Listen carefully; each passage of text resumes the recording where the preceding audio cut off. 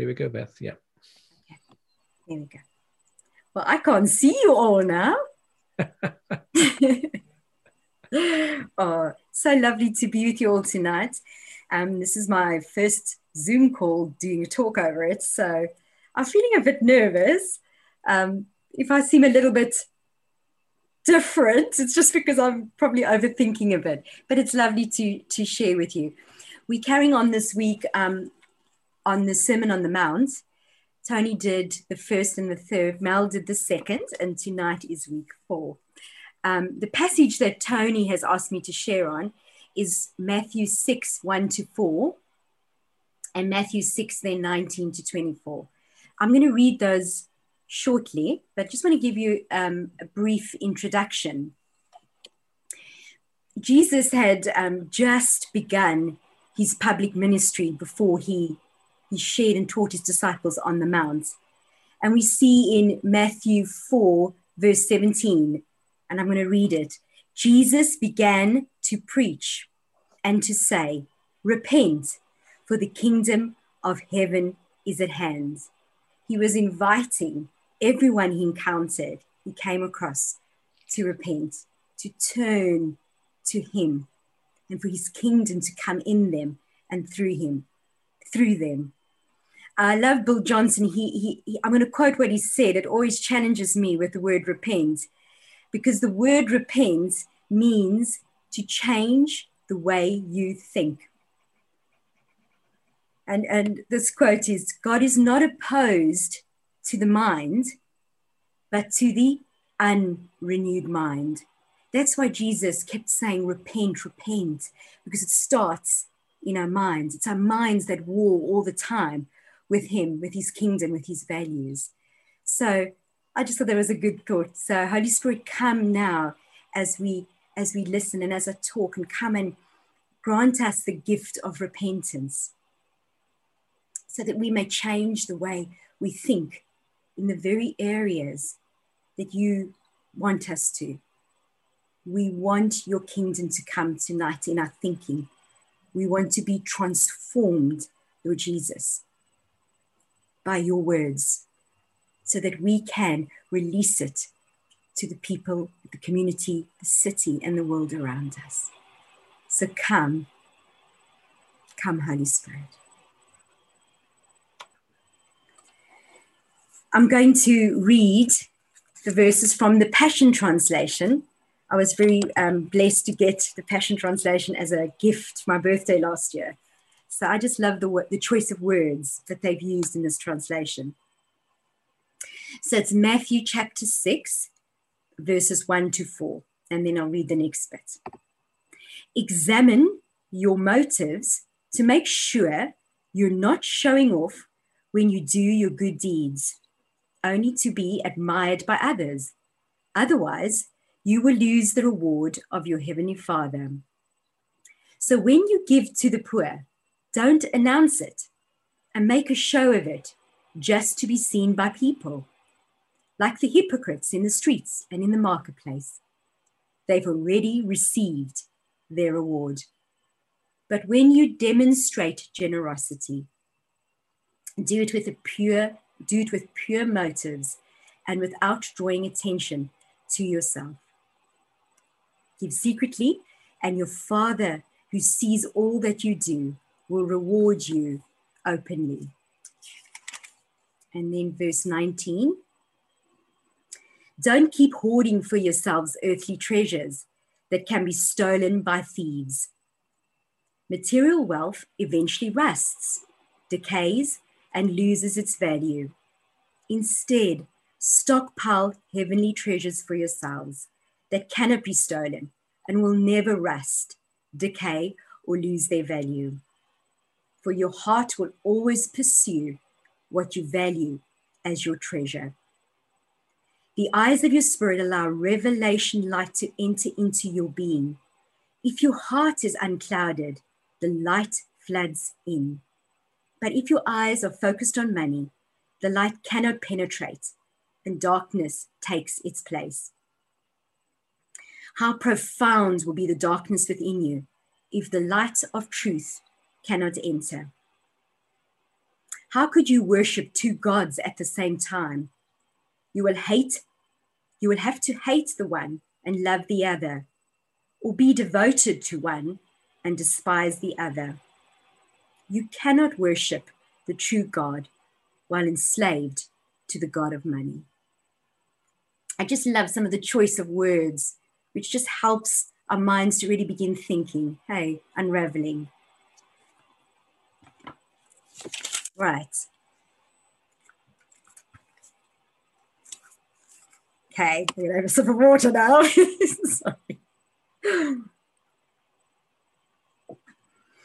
From these verses, we can see Jesus was teaching his disciples and us that how we handle our possessions, our wealth, and our money will actually reveal who we value, who we cherish, and who we treasure. And that in turn will reveal what we value. It could also work the other way. What we value will reveal who we truly cherish or who we truly treasure. If you was had to do a study on the word treasure, it comes from the Greek word thesaurus, and we know our dictionary is a thesaurus. So it's a storeroom for valuables. So we can see already that to treasure someone or something, we place great value on it and in it. And this will draw the allegiance of our hearts. It will draw our affection and it will draw our devotion. And ultimately what it is doing, it's drawing our worship.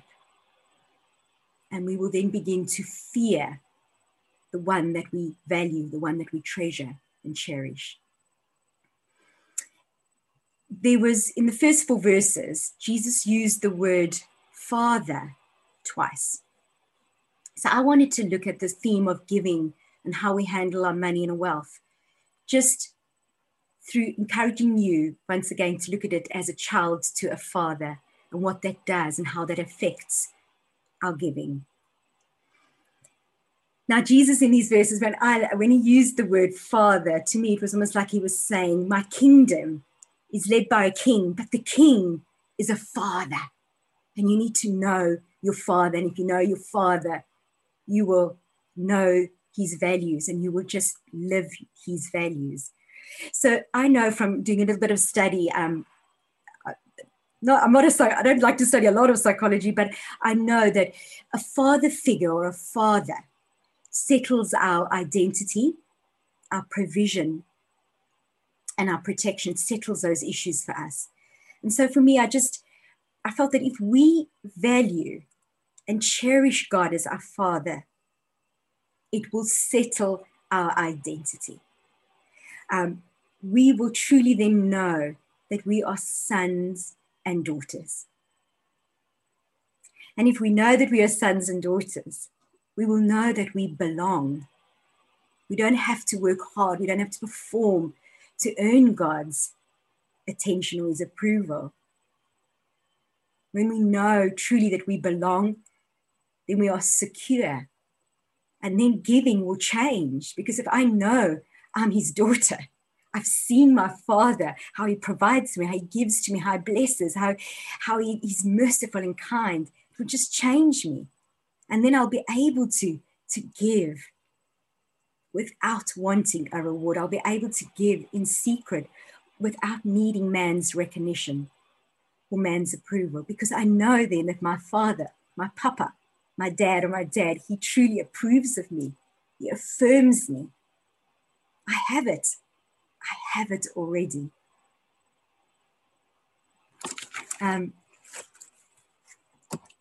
If we know, we pursue a relationship with God, to know him as a father, it will also settle our provision. Now, we know from having earthly fathers that they tried their very best to provide for us every single day. I don't remember as a child ever thinking, I'm not going to get something to eat. How much more does our Heavenly Father take care of us every day? There's so many other scriptures that indicate this. But I'm sure you have testimonies, and I know I have, and we're going to share those testimonies later. We know that God has taken care of us on a daily basis. He has provided for us. And when we're struggling, I encourage you, phone a friend, go gather those testimonies again, because it will remind us that our Father is our provider. The government is not our provider. God is our provider. He's our source. And I truly know that as we begin to settle this in our hearts, that our God, our Father, is taking care of my needs today, we will be able to be generous people no matter what season we're in, no matter what circumstance. We will be able to be content in any season. We'll still be able to steward our money, our finances, our possessions well. We'll still be able to model to others what his excellence looks like. And that all comes from knowing him as a father. When we know God, Papa, as a father, it also settles our issues on protection. Now, I know that when I was much younger, I made some foolish decisions with my money. And I got into some debt. I know my earthly father once again ran towards me and he said, Becky, I want to help you. But we had a deal. I had to pay him back over time. And for me, my dad protected me in that season. And how much more if we know God as a father, when we sometimes make foolish decisions with our money, with our finances, or with our wealth, he runs to us. He runs to us and he covers our shame. He doesn't take away what we've done. He just covers us and says, my child, I'm with you. I'm going to walk you through this one. And I know that once again, as we repent and we change the way we think and we turn to him, we are aware that he is with us in these struggles, in our debt. And he urges us on. Keep going, my child. Keep going, my daughter. This too will pass. Keep going on. And I know from that experience for me with my own children now, when they get into struggles with their finances, I truly know that I want to cover them. I want to cover them. And I believe as we experience God as a father covering us in our struggles, we will be able to cover others that are going through similar struggles and truly reveal to them a good father.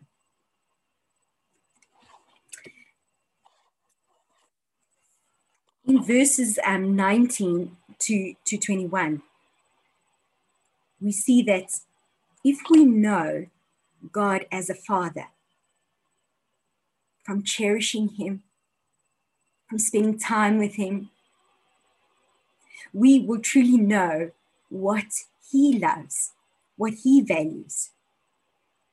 I mean, I know when I was growing up, by what my father had in the house or what he did when we were on our day, or my dad was an Anglican vicar and he took us out on his day off.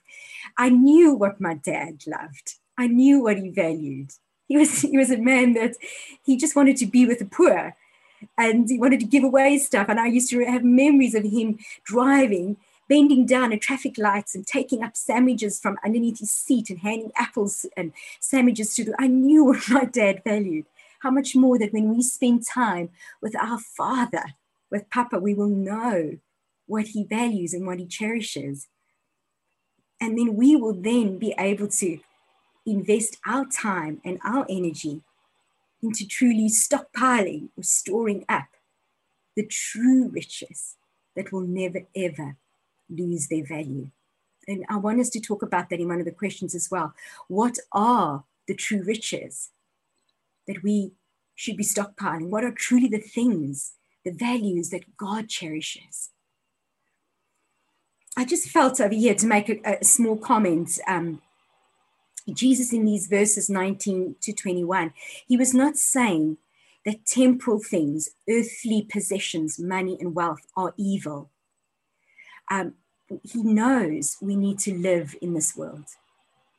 And we must be careful, and I know, and I'll explain a bit later, that we must be careful not to have this escapist mentality, to see money as dirty and just to get rid of it, which will lead to reckless spending or poor stewarding. Because God truly uses our possessions, our wealth, our money to release his kingdom. I mean, we've all got stories where God has used or brought people or deposited money. I can tell stories just now of God using people's money, possessions, riches to bless me so that I can speak about him. So his kingdom came into my life and my circumstances. And I think that's the thing, is it's that balance all the time by being good stewards, being generous, but not being enslaved to it, which we'll talk about a little bit later. Jesus was just through all these verses, just directing and encouraging them to truly value the one, to cherish his Father, who is a good Father. I've got two more points to make before I want us to go into the breakout. I know for me, when I look at giving and generosity and money and possessions, and I look at it through the lens that we've been saying, knowing our Father God, cherishing and worshiping him, I know that so much cuts in on us, tries to steal our affection, tries to steal our devotion. And there are two things for me from this passage that to me I wanted to highlight, that reveals what can cut in on us. And I must say, the last week, just in preparing for this, I felt my attention and my affection just being pulled.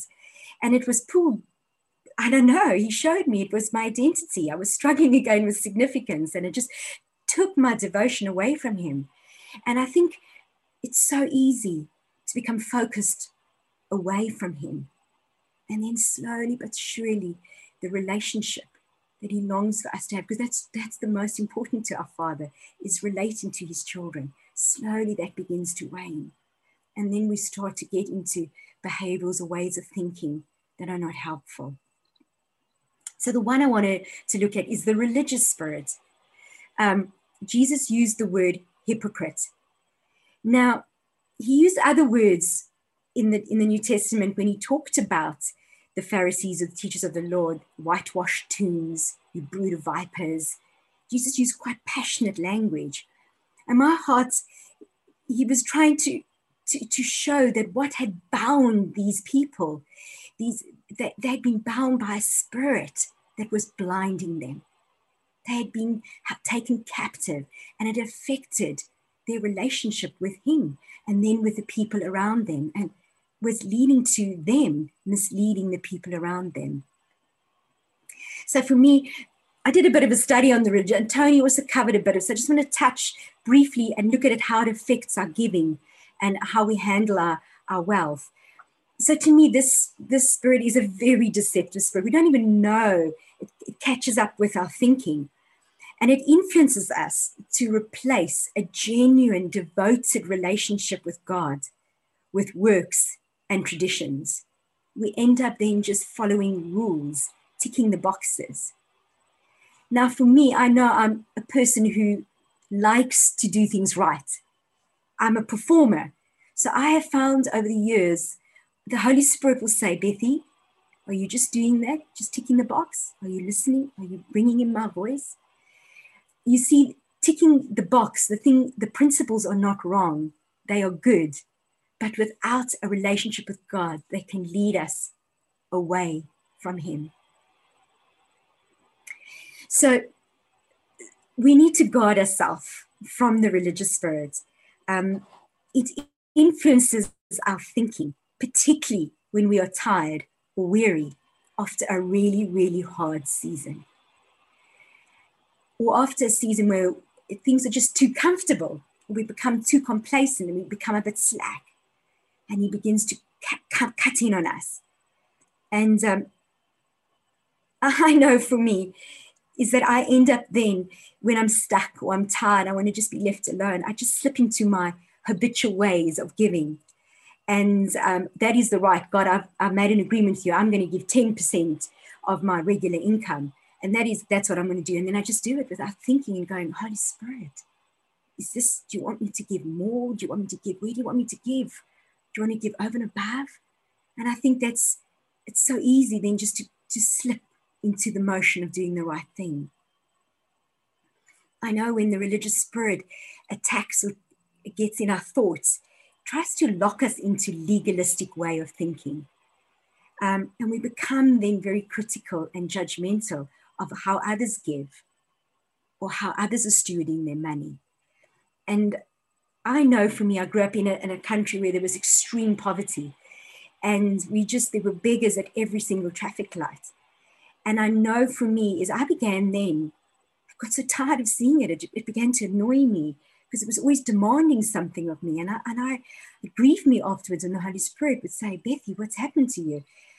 I would then begin to go, I'm not going to give to you because you're going to go and spend that on drugs, or you're going to go and it's so easy because there is truth in that, but it's not for us to judge them because God knows their hearts. It's to say, Holy Spirit, give me compassion. Show me what you want me to do for this one in the here and the now. And so we need to just all the time have a conversation, move towards a relationship with God, with the Father, the Spirit, with Jesus, because that will cut in on that religious thinking. It's encountering his truth. The other area for me, which is also a spirit, is when Jesus used the word mammon. And I know when I first read the scripture, I always thought mammon was money, but it's not. It's a deceptive spirit as well. And it personifies wealth and money. And it's so seductive and luring. And it seduces us to trust in our possessions, to trust in money, to trust in our wealth. And then ultimately to begin to deify it as a god. And then it draws our worship. And without realizing it, we're valuing it above God. We're cherishing it above God. We're giving it a voice in our lives. It's pulling us in a certain direction. Mammon is to me lustful and greedy, and it certainly appeals to our natural appetites. Solomon wrote in Ecclesiastes 5 verse 10, whoever loves money never has enough. Whoever loves wealth is never satisfied with its income. And isn't that so true?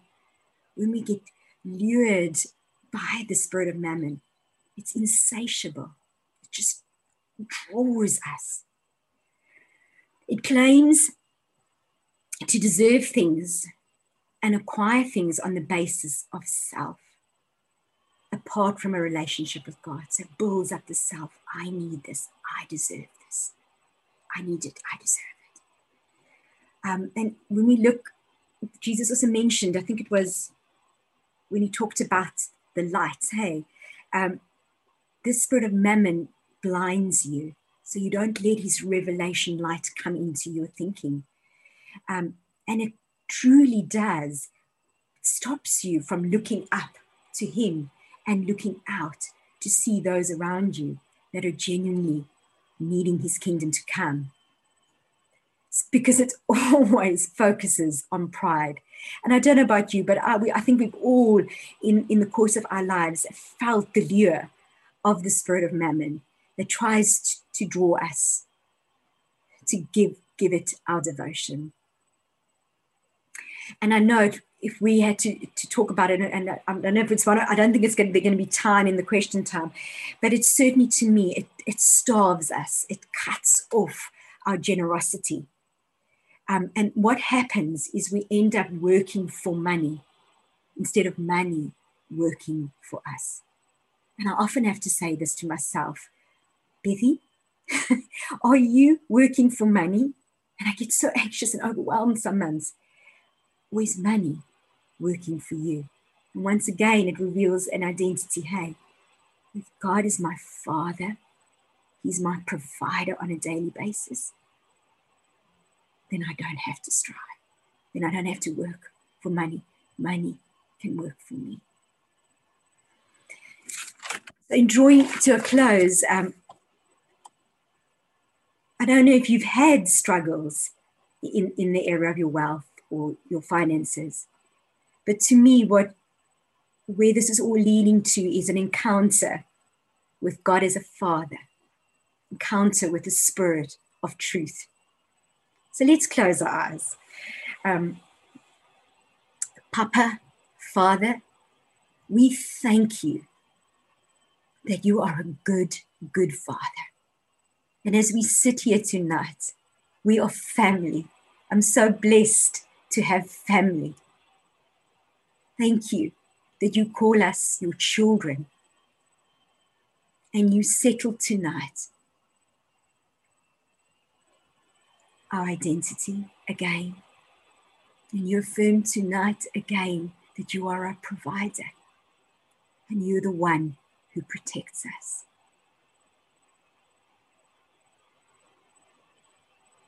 Father, where we have come into agreement with the lies of a religious spirit or the spirit of mammon, we repent. Will you show us in our own hearts and minds tonight if there are areas where we've been taken captive, where we've been enslaved, we've been trapped? Will you show us what is your truth? Jesus, we need to know your truth. Holy Spirit, come and whisper your truth into our ear. Because we truly, truly want our hearts to be captured and captivated by you. We want to cherish you and value as the very first in our lives. We love you. Amen.